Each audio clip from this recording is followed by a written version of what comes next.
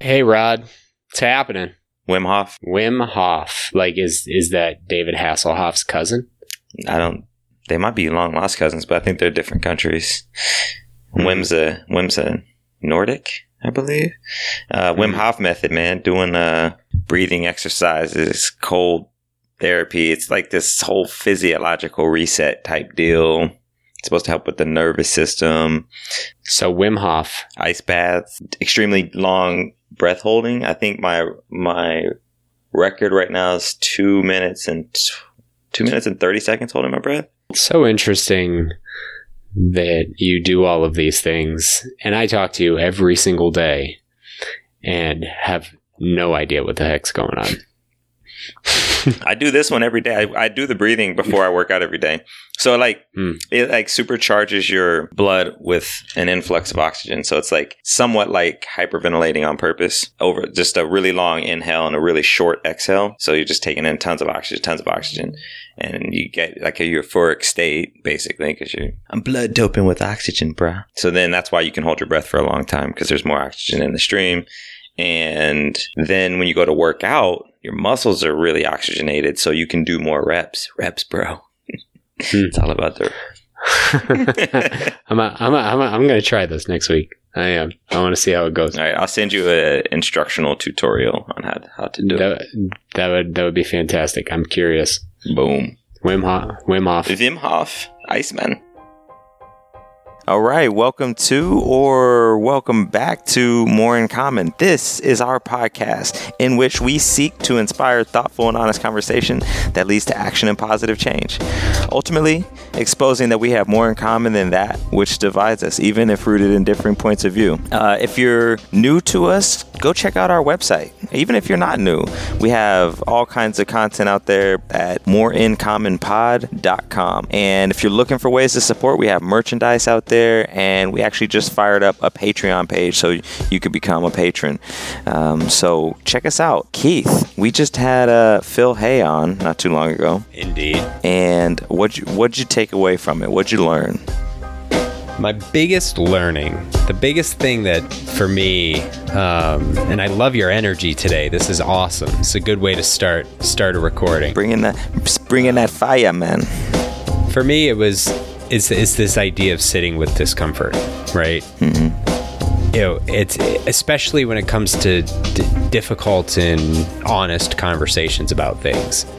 Those emotions that we immediately feel when someone says something that you don't agree with, or maybe it was a talking point from, we'll say, the other side, mm-hmm. that just causes you to curl up a little bit. And that idea of sitting with that, processing it, evaluating it, rather than reacting to it, something I'm trying to get better at in the day-to-day.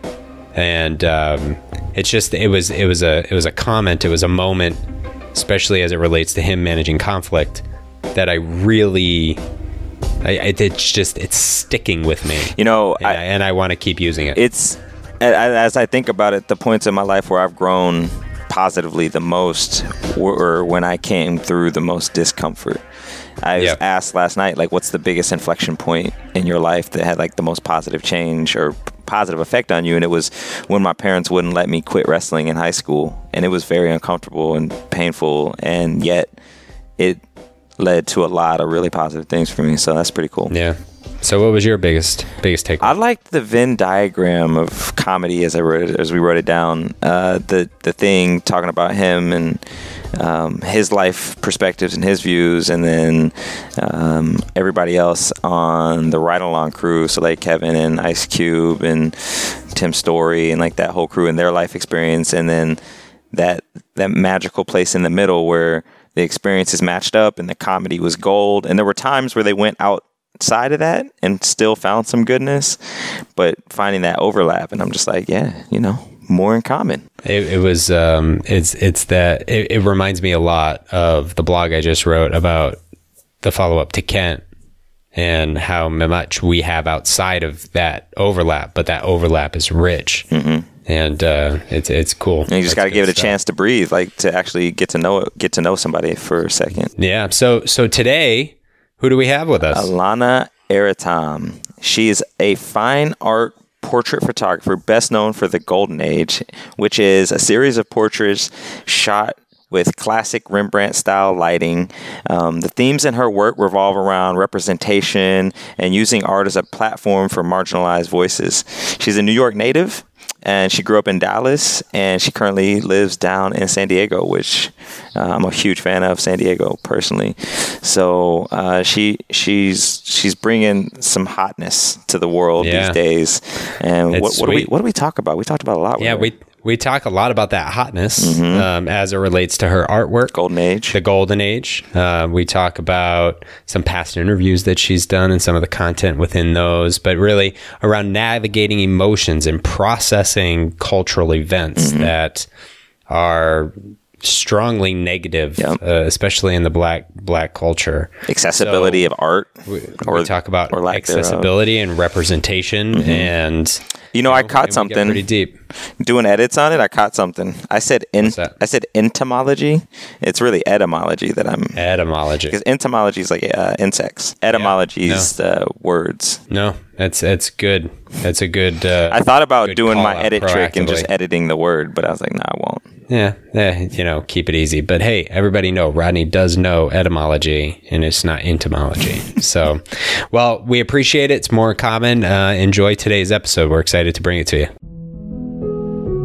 I started taking these portraits because I wanted to see something reflected back to me the way that I see myself or the way that I see my family members or like my friends. And I just don't see them the way that we're being portrayed in the media as these thugs and animals and these criminals. And, there are people like that in every facet of society. So why should we harbor and shoulder those labels? I just have to be compassionate and have empathy and understand that this is maybe the first time that some of these people get to ask these questions. And if it's a bridge that I get to provide in order for them to be a little more open-minded or to be a little less fearful, then by all means. So welcome to the show. We appreciate you having appreciate you joining us today. Thank you. Connected through your brother. Thank you to him. So I heard you in a podcast. You said a lot of stuff. One thing that I'm curious about is your last name. And also, I think you said Ivory Coast. Oh. Was that a personal reference, or were you just making that up? No, I actually don't know. My older brother did some DNA for his son, and Ivory Coast came up. So I was like, maybe that's where it all goes back to. I have no idea, though. Actually. I just like saying Côte d'Ivoire, so I wanted to fit it in there. I know, I was kind of like, you're French.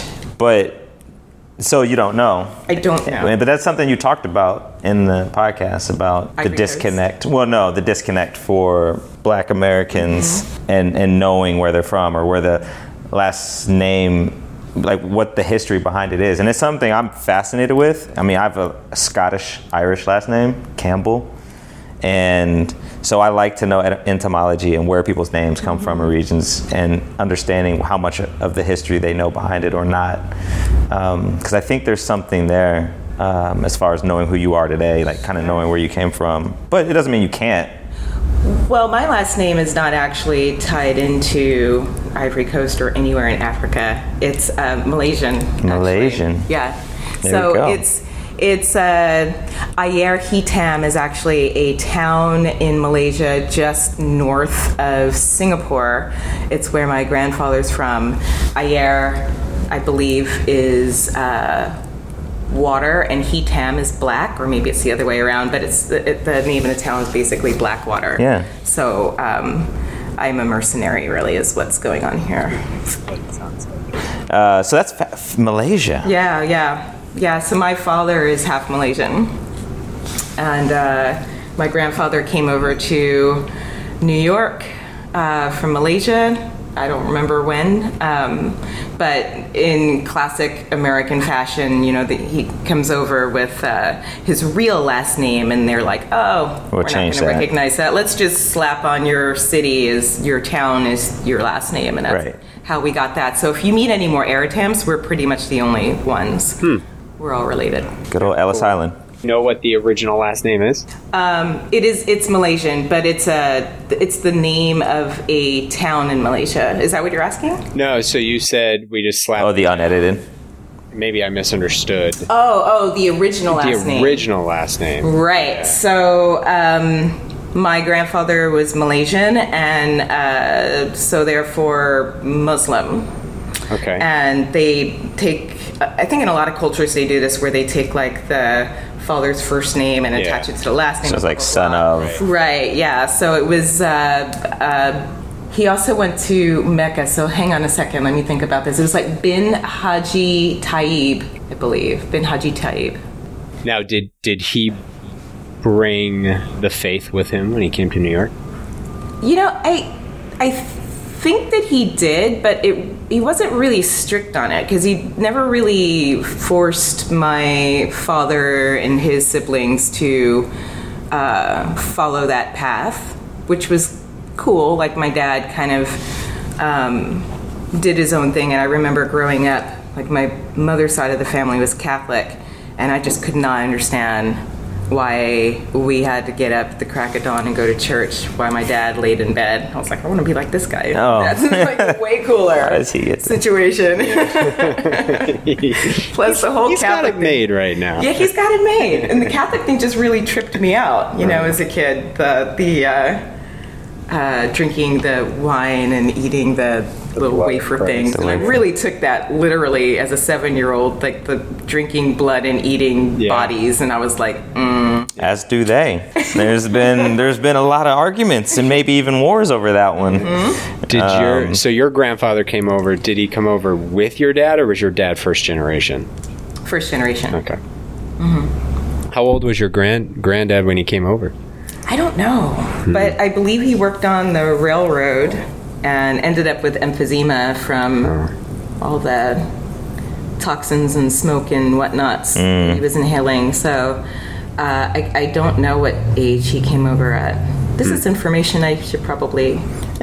I mean, I don't know the answers to these questions about my family, so I only know outside of the U.S. I only have like a great grandma that grew up in London, somehow went to Canada, went to the islands, and then came here. But that's all information I have. That's it. Yeah. Everybody else, all I know is Bama. yeah. So did you grow up in New York? I did, partially. Whereabouts? Was there till around like 10-ish. Was born in Queens, Flushing to be exact, which is the most unfortunate name for any place. Fair. and It's quite possibly definitely a metaphor for my life. But Flushing, and then moved to Long Island before my family decided to gather us all up and move to Texas. At 10. I miss Texas. Oh, I miss Texas crazy. I miss Texas. Where in Texas? Moved to a town called Grand Prairie, and hated it. What's that near? Actually hated it. It's like in the mid-cities between Fort Worth and Dallas. So there's like suburbs between those two bigger cities, and we managed to circulate within those little towns. So it was Grand Prairie, and then Arlington, and I went to high school in Mansfield, and then left there and moved to Plano and sort of like the North Dallas area, which is sort of where the rest of my family resides now. And I never really, I always had New York in my blood, you know, and I studied ballet for much of my growing up, my adolescent years. And so with my father working for American Airlines, I'd go back to New York for the summers every summer. So I spent a lot of time in New York, and it really felt like that was my home to me. So Texas never really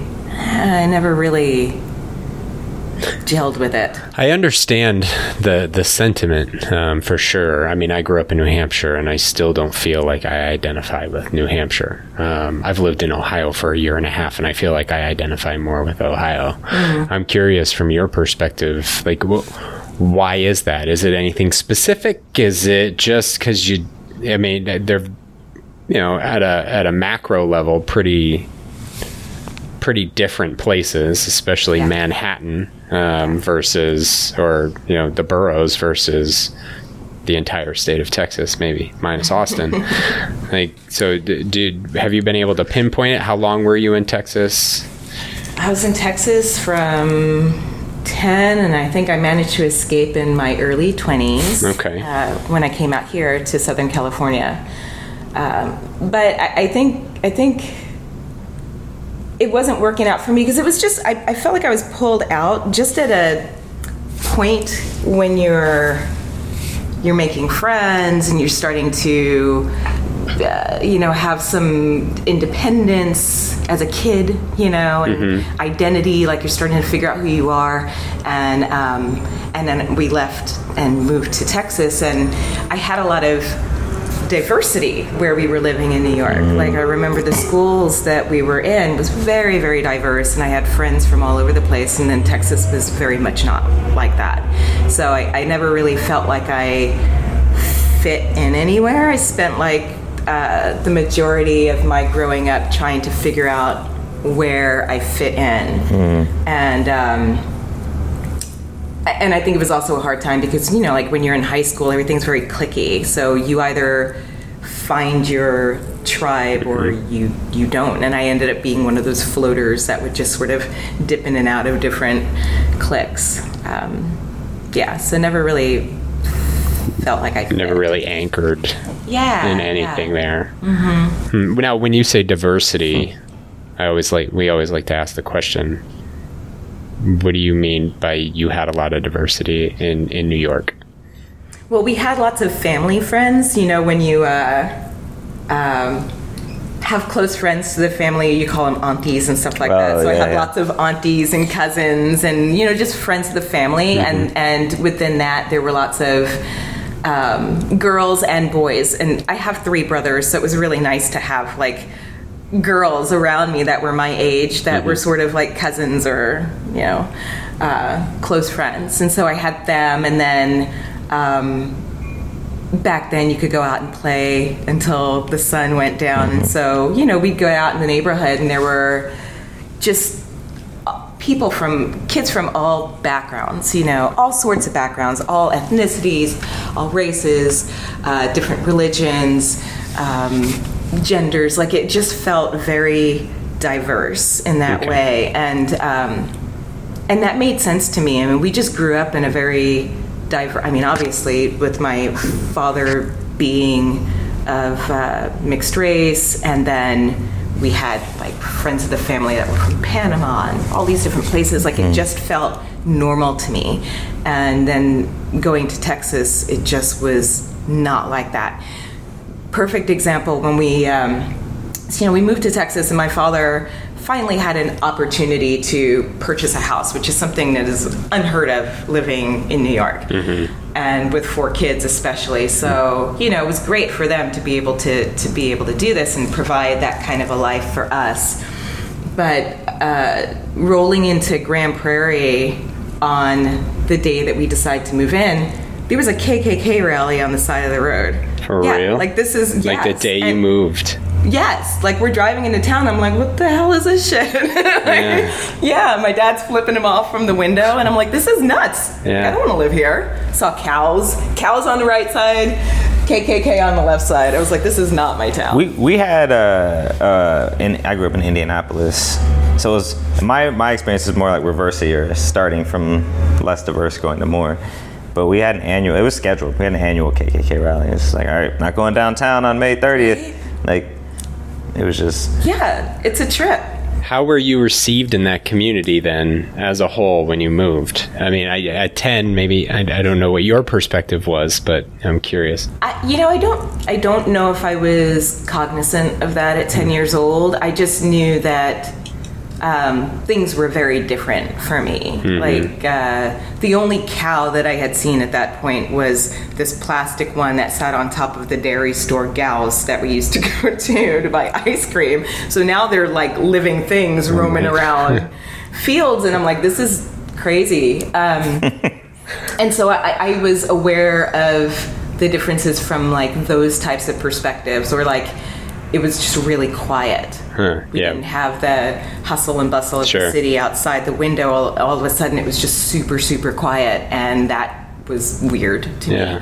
So I was more aware of that kind of stuff than I was around like how I was being treated or what people thought about me. I don't think that I was really aware of that. How did your parents treat it? Like with, 4 kids, it's pretty intense drive-in for dad, I imagine, right? So how did they treat it with the kids, and how were you raised around that type of ecosystem? I think that they were, I can only imagine, honestly. I haven't really spoken to them about this, but I could imagine that they were happy to be able to have us an environment where we'd have like a good school to go to. And, didn't have to worry about the,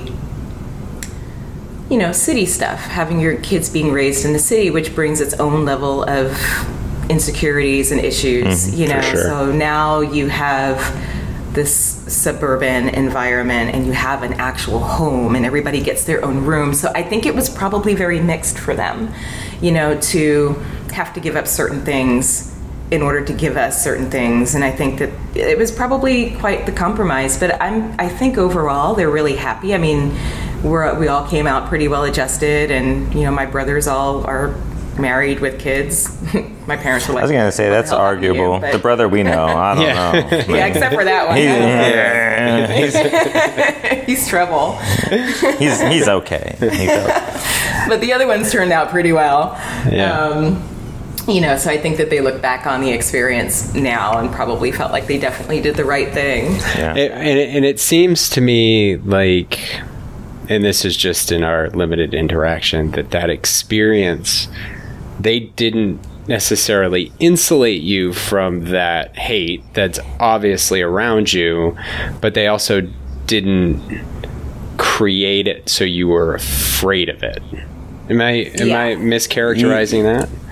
No, I think you're right. I think that they spoke to us a lot about that, but mostly from a perspective of like, remember who you are, and you are strong and you're valid and you're worthy and all that kind of stuff, So we definitely received those messages. I think that they were being really trying to be as realistic with us as possible, like preparing us for the world. Like, there's shit out there, and you're going to have to deal with it. So let me equip you with, the best way that we can in order for you to be able to go out there and, maintain. So. Cool. So in your interview with the San Diego Tribune, you talk about, because today, for our audience's purposes, you're an artist, you're a photographer, you're very well known, especially in the Southern California area. You're being profiled a lot, and you also say that your dad was your creative inspiration. What was that? Like, how was your dad your creative inspiration? What does that mean? So my dad was a frustrated artist. He's a really, really amazing artist. And what kind of artist, if I can interrupt? He did a lot of like cartoons, and I remember he had his own sort of comic book and coloring book and things like that he would make out of the characters that he came up with. And he had his room with his drafting table and all of his supplies and stuff, and I would just sit there and watch him. And he was really good at it, but I feel like maybe he felt like he couldn't do that and do the 9 to 5, which I totally understand, because it's hard to do both. It really is. And he sacrificed in some ways his art to give us the things that we needed, and is that why he was frustrated, do you think? I think so. I think he wanted to do more with his art, but when you have to weigh and balance putting food on the table, I just have a lot of appreciation for what he has done, and giving us the ability to go to school and to eat and put a roof over our head and, do those types of things. And I know what it's like to feel pulled to create, but you're pulled in another way to pay your bills. It's hard. Do you think seeing him as that, I guess that's how it shaped you, or how it's become your inspiration then? Sort of. I mean, I really, really, really try to emphasize this with people, because it's if it wasn't for my dad, I don't know how I would have really been exposed to art. And one of the things that I would like to do, sort of like bigger goals moving forward, is the ability to provide a platform and a way for people to have exposure to art and get the resources that they need to create, because we need to hear all sorts of voices from all over the place, or else it just becomes very monocentric. And if we're only hearing one story, then it's kind of the world that we're currently living in. So it's important that we hear stories and voices from all types of people from all types of places. And I didn't have the ability to go to art school, and I know that there are plenty of other people out there that don't have the money or the resources to be able to do that. So we're, in a sense, missing out on a large... Are you saying that this is all like God-given? Like this is just, you didn't go learn this, you just figured this out? Yeah. Wow. That's amazing. Yeah. Are you familiar with Titus Kafur? Yeah. I'm probably gonna mess up his last name. Yeah. Because have you seen the institute that he created in partnership with like Yale? I don't know. It was a school on the East Coast. Yeah. Well, he's doing something similar to what you guys are doing, and it's basically just opening a door for people to have conversations that they wouldn't necessarily have. Yeah. And I think that it's important to have these conversations. We can't continue to live in our little bubbles and not talk about things just because it's hard, And so Golden Age has been really amazing for me in that way. Like, if there's anything that I've really gotten out of it, it's the conversations that I've been able to have with people, and I've realized that it's like a doorway that allows people to feel like they have a safe spot to talk about their experiences or to ask questions. And it's funny because I get a lot of my Black friends saying things like, I don't have the patience for that, or it's not your job to educate people. And yeah, I hear what they're saying, and I understand, and it does get old and tiring to have to explain to people why they shouldn't be ignorant, and to just go out there and figure it out for themselves.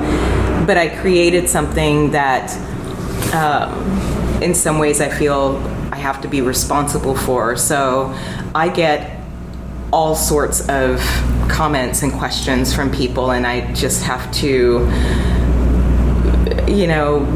be compassionate and have empathy and understand that this is maybe the first time that some of these people get to ask these questions. And if it's a bridge that I get to provide in order for them to be a little more open-minded, or to be a little less fearful, then by all means, I want to go a little deeper into the work, but a theme I just wrote down the word opportunity, because you mentioned your dad exposing you to art, and then now you have this idea of creating a platform to help expose other people to art outside of just your work.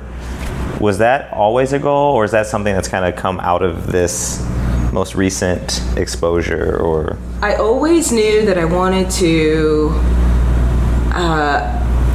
figure out a way to make art more accessible, and what I mean by accessible or providing access is, let me back up. So when I was a kid, I was always really into the arts because of my dad. And I'd go to museums, and I wouldn't see people that looked like me. I wouldn't see people that looked like me that worked there. I wouldn't see people that looked like me that were patrons of these museums and these places. And I certainly did not see people on the walls that looked like me. So the message that I continually got was, I don't belong there. That's not my space. And I feel like that keeps a lot of people out, and if they don't have, if they're not lucky enough to have a father or a mother or somebody in their family or a friend that introduces them to different ways of expressing themselves, then oftentimes they don't. It wasn't until hearing you talk about that or something like that in the other podcast that I realized, like, my mom loves museums. She's a teacher. She's been a teacher forever, and took us to museums and all kinds of stuff. My dad took us to science museums, but like, I hated art museums. I couldn't stand it, and I didn't really know why. But I think it's because I didn't feel like I was part of it. Like I didn't feel like there was any reason to be there. And it's kind of one of those things, especially when we were all kids, the media, and not the media, but just mediums of digital distribution of, I can go in and Google something and probably find something, right? But at that time, white representation is pretty much the norm, right? Yeah. And it's just, I can go anywhere I want and see someone that does something that looks like me, and it can be whatever I want it to be. And, in those microcosms of, especially art that's not a mainstream thing, and you don't have Google yet, you don't have Bing, how do you find that representation if someone in your ecosystem isn't there to bring it to you, and right. And it just perpetuates, and even now it's still the same. I mean, you have to still know those things to go to, and it's just maybe a little bit more accessible. And someone in Massachusetts can look up your name and now see the artwork that you're doing, whereas back when we were all kids, we'd have to fly to San Diego to make that happen. So it's awesome. And on that note, now I think we've probably teased it enough. Like, tell the audience about the Golden Age. Like, what is it? What is it that you were trying to do from your words? I mean, we could explain it, but that'll be boring. So Golden Age is a series of portraits, photographic portraits. I always have a really hard time describing it, only because there's just so much in it, and I have my own relationship with the work than, say, like maybe you would. But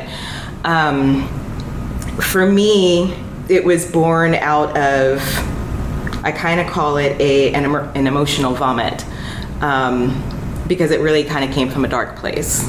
And I was working this really horrible job, super toxic, ended up getting sick from it. And I think during that same time, it was like a 3-year period that I was working at this company, and it was just it was horrible. When you say sick, like stress, working too many hours, and just physically sick? Like physically sick, like Hashimoto's, which is an autoimmune disease, which is basically born out of stress. Yeah.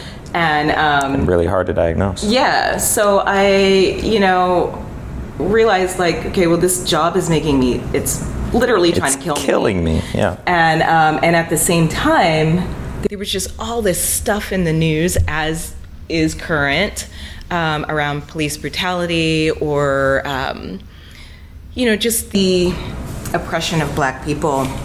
And there was no time for me to really process this. Ferguson was going on, and Philando Castle, there was just a lot of stuff happening, and it felt like every day I'd wake up in the morning and rush to get on the highway to go sit in my cubicle, and of course there's no time to emote or process any of that stuff at work.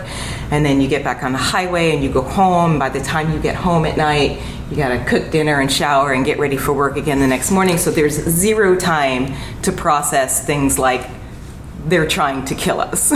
Can we, if just for a sec, like, there's some parallels to us starting this around a little later than you. It took us a little longer to like figure out we wanted to do something, but a lot of similar emotions that we still have our day-to-day grind. But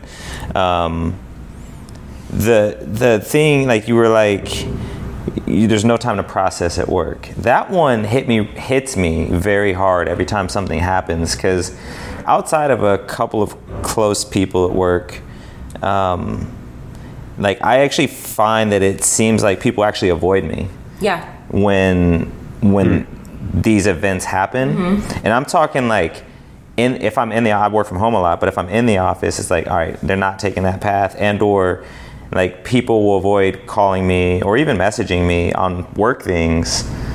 And there's this feeling of isolation for me, on top of stress from the event that just happened, and, you know, like, empathy for the families and people that are going through it, and like, just all this stuff. And then it's like, oh, hey, but I still got to get work done. Yeah. And it is, it's like, and a lot of times those days end up being garbage days. Like, I can't work. Yeah. I can't. How can you focus when you just saw that? You know what I mean? Like, it's those emotions and that energy has to go somewhere, you know. And for a lot of us that are Black, and we're having to go to our jobs and pretend like there's nothing wrong with the world. Let's just keep putting energy into selling your product or your service, you know. It just seems like such a disconnect. And so, you know, I was getting this whole like, oh, she's the angry Black woman type vibes at work, and I was like, you know, like, F this stuff. I'm like, I can't do this anymore. Like, this is killing me. So I quit, and after I quit, I didn't have anything to go to. I just knew I needed to get out of there, and I had a few months where I was just trying to figure out what to do next. And I knew that going and getting another job that was similar didn't make any sense. It would just be the same situation with new people that I would have to do it all over again, you know. So I just picked up the camera because it was sort of the thing that makes me feel better, and Golden Age came out. Now, this particular company, was it just it was just a boiling point of these 20 years? Were other companies similar? I'm just curious to get a like, sense of that journey a little bit. I don't think that it was necessarily that much different from any place else I've ever worked. I think the difference was that there was the external pressures of what we're currently seeing in our social climate. You know, there was just a lot of that other stuff coming in, and not that it wasn't there before, but like you pointed out, the volume's gone up. The volume has gone up because we have social media where we have access to this stuff all the time, and so there's no shutting it off, and it's filtering in, and you're just watching people die, and you're like, what do I do with all this information? You know, there's nowhere to put that, and if you can't process it, it gets shoved down, and you get sick. Even though I think social media is partially complicit, but the last 5 years, like the rate of these incidents, from school shootings to unarmed Black men and men of color and people of color being assaulted, arrested, shot, strangled, like all kinds of things. Like the occurrence has gone up, as well as the ability to broadcast it from a cell phone or Facebook or Instagram, Twitter, like all of the different. Has the occurrence gone up? Like, has the rate of incident gone up? Or is it just, I mean, because you got to think, iPhones have only been around since 2008, right? So that ability to videotape. No, iPhones have been around longer than that. iPhone's been around since at least 2007, 6. First iPhone, yeah, like maybe 2008, 2007. Yeah. Like, but 10, 11 years, right? But phones before that had cameras. I mean, but the video thing was... You're talking about Facebook came out when we were still in college, but it became mainstream, 2006, 2005. Yeah. The ability to stream video over the internet is not that old of a technology, because of the technology necessary to be able to do that. LTE, when you think about Facebook absolutely. Live is only a year and a half, 2 years old or brand whatever. new. So, so prior to this job, were you still seeing incidents, Alana? Like, and able to process it because it was, you just weren't seeing as many? Like, what was that process for you, like, before that job?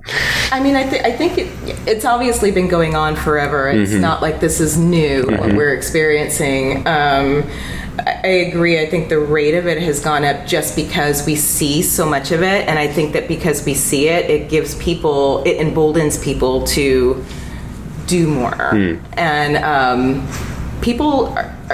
there are a lot of people out there that do things just because they get the publicity for it. You know what I mean? So I think there is more happening, but I think we're seeing it as well. So I think it's both. But yeah, I think prior to that, you'd hear about things. It was just easier to process. You can almost take it as sort of like a one-off type thing, but I think it's a completely different experience when you wake up to this news and you go to bed with this news on a weekly or nightly basis. And at some point you have to think, like, this is not a one-off situation. Like, this is a thing. Like, this is a thing. Now the thing is calling the cops on black people just because they're surveying a house or Starbucks or surveying a house, sleeping in the community area of the college that they live in. Right. So how do you leave the house and just kind of go about your daily business and never think once, like, oh, well, if I walk into this store, is somebody going to call the cops on me? Or if I sit down in this restaurant, is someone going to call the cops on me? Like, it's a thing that you think of now. Yeah, so that leads me to another question, just from my perspective, for both of you. Like, because I think you bring up the point there, right? It's not, like, the percentage of people is less than half that would do this, but at the same time, the idea of it happening is, well, I don't know everybody I interact with, so could that be a person? Could that be a person? Like, I don't ever worry about it, right? So the question I have for both of you is, like, what does processing it mean? Like, what does that look like? Because, I mean, I've seen it, but I guess I've never even asked you that question, Rodney. That's a question. You want to go? You want to take that one? I want to say thank God for meditation. Yeah, right. Seriously, though. Yes. I don't know. Like, I don't know that I don't think I have actually ever really I don't know that I've ever really processed what all of this, or like everything that happens, and I don't know I think maybe this podcast for me is a part of the process of, like, trying to acknowledge the wrongs and find a path to the future, like, to actually making things right for everybody. And I think that's the only way I could, because I think if I spend too much time thinking about it, then I end up in this dark place where I'm just like, I hate everything, and I'm in fear and all of this stuff. So it's like I gotta go to action. And I think this podcast for me is part of my process. But it looks like a lot of, like, fear, confusion, anger, lots of anger. Like, what the hell just happened? How could that happen? Let me check myself, make sure that I don't end up in a situation like that. Like, add it to my checklist of, like, you're talking about going into a store. Like, I never thought, like, they're talking about parents preparing you. There were a lot of times where my parents said, hey, yeah, like, you're a black man, you can't do this. But then there were times where it was just like, you don't go into a store without buying something. Even if you just need to use the bathroom. Even if you just need to sit there for a minute. Even if you just want to stand there, buy something. But, like, we didn't talk about why. And then I see that happen. I'm like, oh, that's why. That's why. Yeah. Because I'm like, man, that would never happen to me. oh, because that's what my parents did. Yeah. But then the fact that even exists, like the disparity, because then I talked to Rachel, my wife, and she's like, I sit in Starbucks all the time. Totally. I use the bathroom in Starbucks all the time without buying something. Why? Totally. She's like, why would you waste money buying something? You don't even you don't even drink coffee anymore. Yeah. Why would you buy something? Yeah, it's like, because I don't want to go to jail. Because I want to live. Yeah. Yeah. It's a crazy thing. Processing it for me kind of looks like similar. What I've been noticing recently is that, so coming up to Golden Age, I was really angry. And, there was just a combination of things going on in my life that made this like ragey cocktail. But I was able to process it through art, which makes sense to me. But then after doing that series, I kind of went into this weird place where I wasn't feeling anything. Like I was just numb. I was recognizing cognitively, like in my brain, that's a cool thing that's happening to me right now, or that's kind of shitty what's happening out in the world right now, but I wasn't feeling it.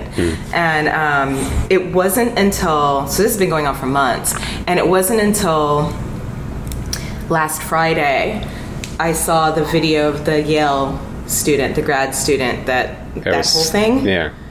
And I just lost it. Like it was the first time in months that I actually allowed myself to feel, and I just got so angry, and I just bawled. I was crying, and it was the first time in a while that I sort of allowed myself to feel. And I understood in that moment that was just the tip of the iceberg for what I was really feeling. And this whole time I've just been bottling up all this stuff, and there's a lot of rage in there. So I need to it's time to create some new work. Do you think the bottling up is a defense mechanism? Totally. I mean, I just don't know what to do with that. Right. Yeah. I really don't know what to do with that. I just don't know what to do with all of that negativity. It seems like a lot. You said something earlier, you don't want to be the angry black woman, and I wrote down angry black man, woman. Like, I so frequently, like even my excitement in meetings at work, I so often think about how the tone of my voice comes off, because it doesn't matter if I want to or not. I can't afford to be seen as the angry black man. Right. Because that's my career. Right. Exactly. And I'm the same way. And so I think it was a real fortunate thing for me to be able to leave that world behind and move into my art practice and do that, because now I can just be who I am, and I can process stuff on my own time and express myself the way that I need to express myself. And if I'm angry, I'll be angry, and I really don't care what other people think about me anymore. And I just had to just get to that point where I just have to reclaim my own power and who I am, and have agency over my own being. And if I'm angry, then I'm angry. And I have every right to be angry. I have every right, and I have a list of reasons why I'm angry, and I think it's okay. So you mentioned in talking about what the Golden Age actually is, you have a different relationship with it. The Golden Age has now since been created, and you started feeling a sense of numbness. The numbness, I think, is a combination of things. I think the numbness is partially unprocessed emotions that are happening, running underneath the surface. But I think there's also been such an overwhelming response to this series and it's like every day I feel like there's a new gift that comes along with this series, and so that has been hard to process. Just like the magnitude of it, or how it's been affecting people, and it's been really, really amazing. And I've never experienced anything like this before, so there's a sense of overwhelm on top of all of that. And I think it's just kind of like I'm having a little bit of a holy shit moment with it all.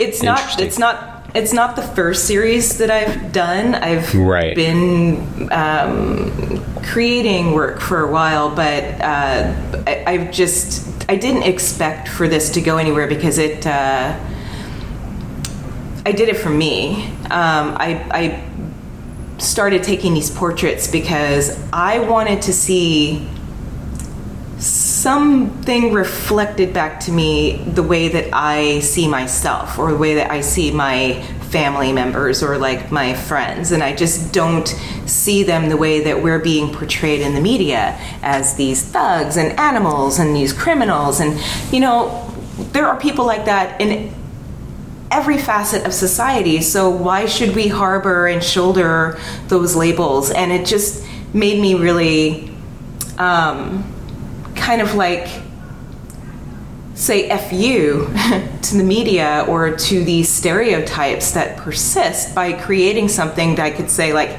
no, that's true. Like, this is real. That stuff's not real. This is real. And I needed to do that for me, just so that I could feel better about myself, and yeah. I look at your artwork and what it means to me. It hits me hard. It's like, this is an amazing thing, not because it's what is, but it's what could have been. Because you frame it in a Renaissance way that says, the history of our world has prevented this, and this is what could have been. But it is now, and please see it that way. And like, I talk to Rodney all the time, and I see his dad. I have wonderful representation in my ecosystem of what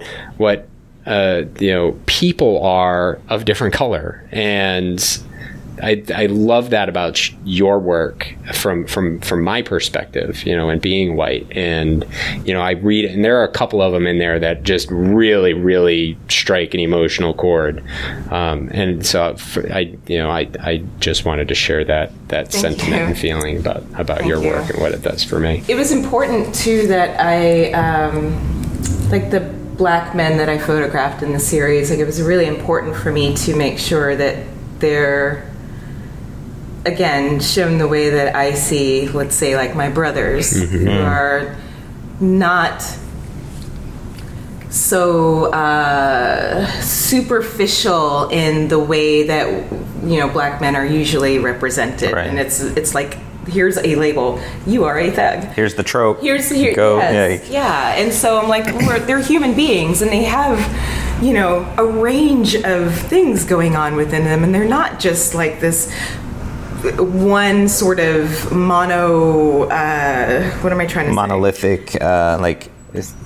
myopic, singular thing that we paint them as, right? I mean, the fact that we have to have this conversation is ridiculous. But it was important for me to show Black men with a range of emotion. Like, they can be strong and vulnerable at the same time. They can be holding a bouquet of flowers and still have a masculinity about them, and has nothing to do with race or gender or anything like that. They're just human beings. And I've asked, when the work is shown, that they be hung at eye level, because for a lot of people, a lot of the collectors that I work with, they don't necessarily have a lot of interaction with Black people, most especially Black men. So I want them to be able to look these men in the eyes. So I printed them at the size that I printed them, so that they were, as close to normal life size as possible. And then you're confronted with these people. Like, you have to look at them in the face. And it's important for me. That's like it's part of the work. And I think that is what has also been able to help open up dialogue with people who wouldn't necessarily talk to me, So it's been good. It's been... I'll say for me, so when we saw the photos the first time, we were in Vegas, potentially a couple drinks into the night. Oh yeah. I can neither confirm nor deny.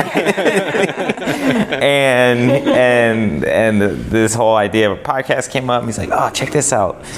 And I started looking at the pictures, and I was like, "Really cool." I know a lot about this time frame because I'm kind of obsessed with like, I don't know why, but I'm obsessed with like English royalty and like that whole period. And I'm like, this didn't happen. Like this wasn't. And then I read it and I was like, this is amazing. And like I'm sitting there, like I'm in the club, like reading it. I think we're there for somebody's birthday party and I'm reading it. You read that there? Oh yeah, I did. I read it all. And then I sent it to my family and I was sending it out. I was like, we have to get her on our podcast. Everybody like find her, like her, do stuff. And it was just. It's super cool representation. Like it matters, in its many forms. Like you're saying, like it does matter, and it hit me really hard this year with the Star Wars, like The Last Jedi, but. I would say a little bit like throughout my life, like my mom, she's a bookworm and I love books, but like one of my favorite books is Lord of the Rings. And she's always like, why are there no black people? And I was like, Mom, stop it. It's a good book. It's a good book. You stop talking about my book. And then I was like, but it is fiction. They could have put like one black dude in there, like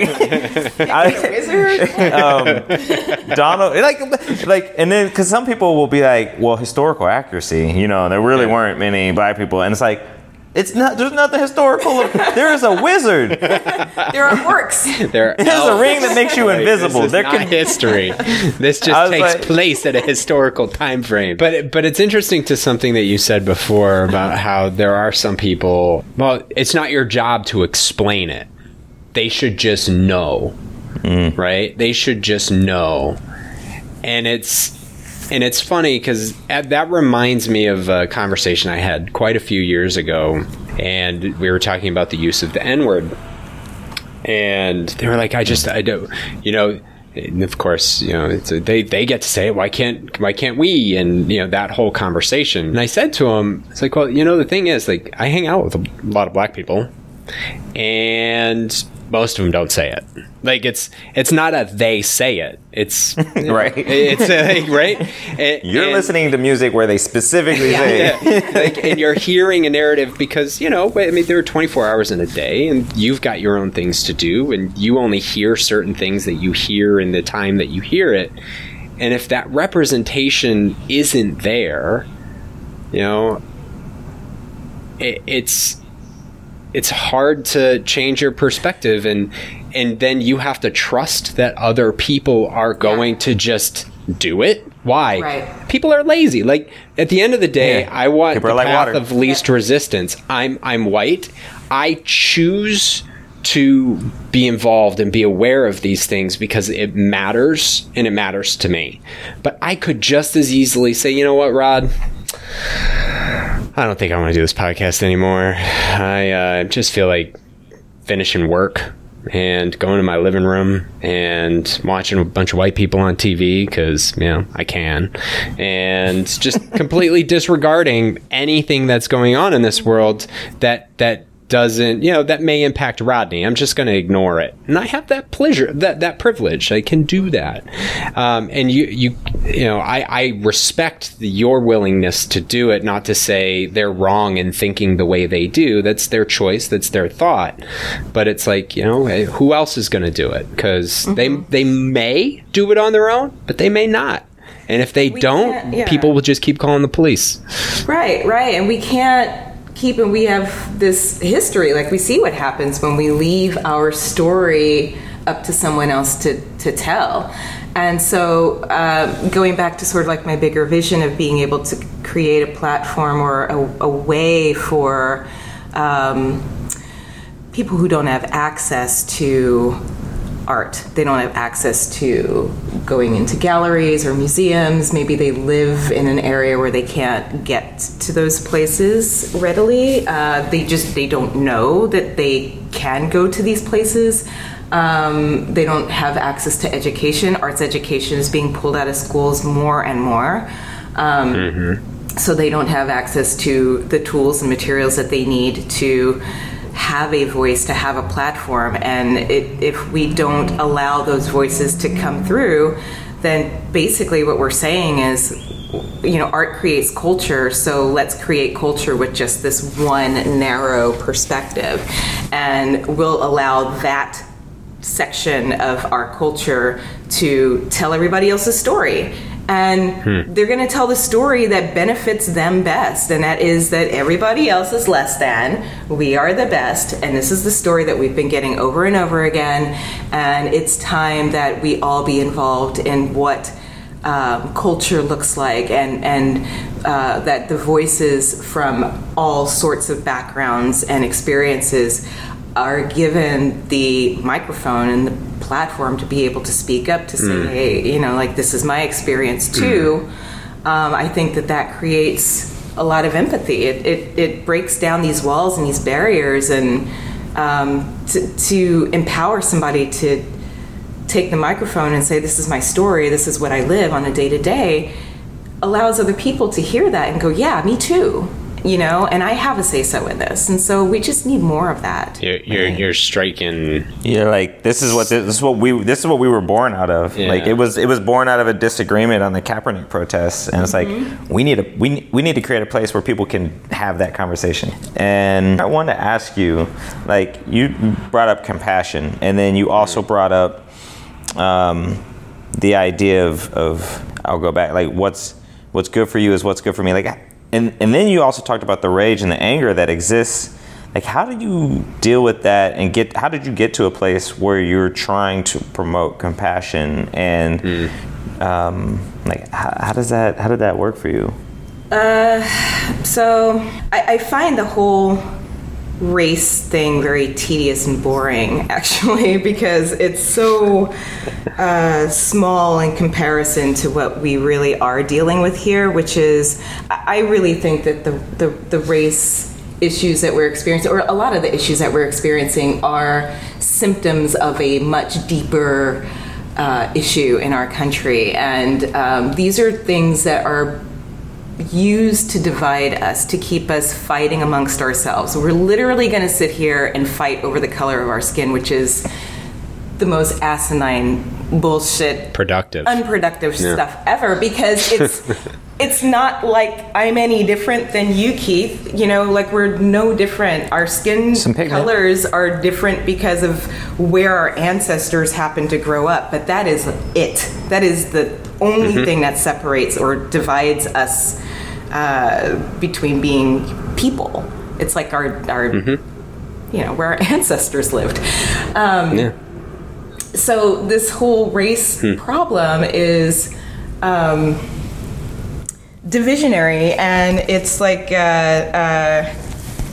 there as a distraction so that they can take our money and our freedom and poison our water and our health. So basically just have control over the population, for a few people to have the majority of the control over the population. And so that's what I feel like we really need to be focused on, is how can we come together and unify and address the bigger issue, the problem that's really persisting here.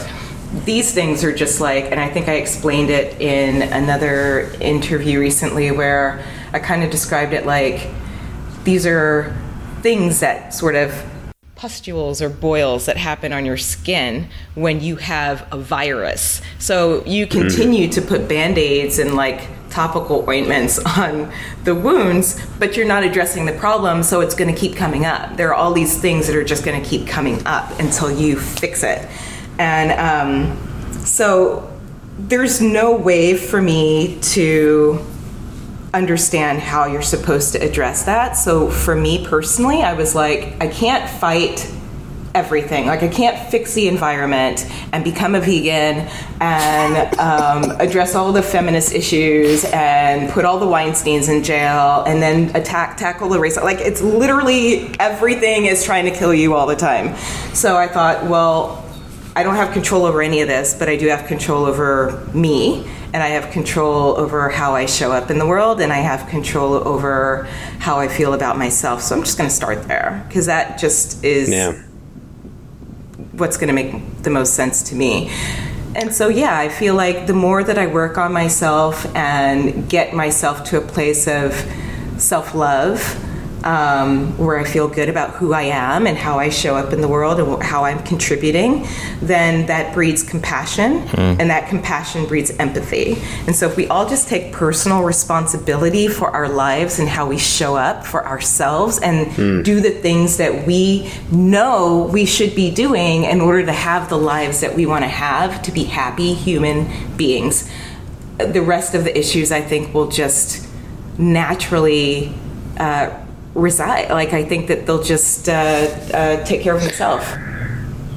You know, to your point, if we all show up a little bit to say, let's have a little bit more compassion and a little bit more empathy, and realize that, hey, just because it's weird to you doesn't mean it's weird. Just because it's different to you doesn't mean it's different. Right? It's just different to you. And just accept that it exists. And if we can all come to a point that says, you know what, enough of this nonsense. Let's talk about the issues that we disagree on so we can go in a direction. But we need a common point, right? Like that common point of empathy. So I love the show up it's well. It's hard, though, I think, for people to do that, because it's in order to get there, I think you have to take ownership over your insecurities, right? Like, you can't just show up and be empowered to make these sorts of changes if you don't feel good about who you are. If you feel like you're less than in any way. And so there's a lot of, I just feel like it all starts from within. But it's true, though. I mean, I really think that we all really need to stop externalizing so much. Stop Facebooking, stop the Instagrams, like, just stop and, like, focus on yourself for a minute and ask yourself the tough questions. Am I living the life that I want to live? Am I showing up for myself, for my family, for my friends, the people that I love, the way that I know that I could? Am I doing these things? Am I healing these past wounds? Am I moving past these fears, or am I just giving more power to these fears because I'm too lazy to do the work that I know that I need to do? Like, we need to be doing that, because fear is ruling the world. And ultimately, I feel like there's fear or there's love, and you can make decisions in either one of those directions. And we are completely going into the direction of fear on everything. And the reason why that happens is because there's insecurity. There's insecurity over everything, over your money, over your health, over everything. And so we really just need to stop. We need to slow down, and we need to work on ourselves and repair the person that we are inside before we can show up for anybody else. And don't judge others just for the sake of it. And I think it takes people like you creating a leadership position of representation to say, hey, it's there. It can be we just talk about it, and it can happen for you.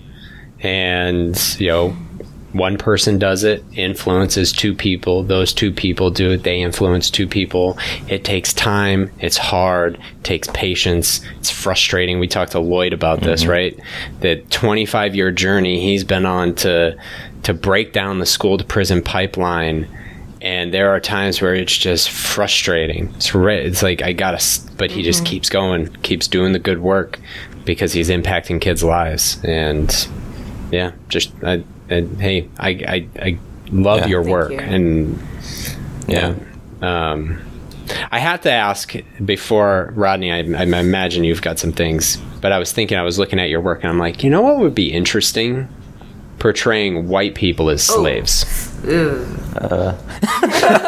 Now, massively controversial, right? But my brain, I can honestly say my brain has never gone there.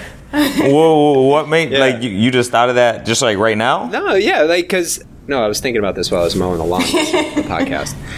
And, like, I was emptying a bag of grass and it just hit me. I'm like, I love the positive representation. And I don't like to resort to the negative. But what if there was just a negative representation that what if that were you?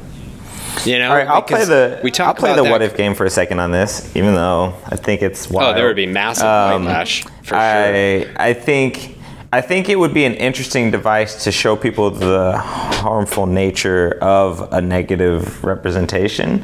Like, because you talk about it starts from inside, and I think it does, and I think it's reinforced from outside. And if you're seeing a message, that you're awesome all the time, then it's like, oh, okay, well, pretty awesome. So here we go. I think that would be. I think that the institution that you put that in would be bombed, burned, I would never have a career. sued. That you couldn't do it. Yeah. But I mean, but we talk about representation. You talk about empathy. It's like to see, black men in a position of wealth is great representation of achievement. And then we talk about, having to explain to white people the challenges. And it's like, that's no big deal. Everybody's equal. Put a white face in that situation, in that picture. And see how they respond. We got advice in our second podcast with Speaks that we were telling you about. And I was like, man, how do you do all this stuff? Like, how are you successful? He's like, I have a white business partner. So what I think we do here is we find a white artist to do this. I totally agree. I mean, I it's true. Like, it's a reality. That would have to be a fact. But I think it would be interesting. It would be interesting if a white person would do that. It's not for me, bro. It's not for me.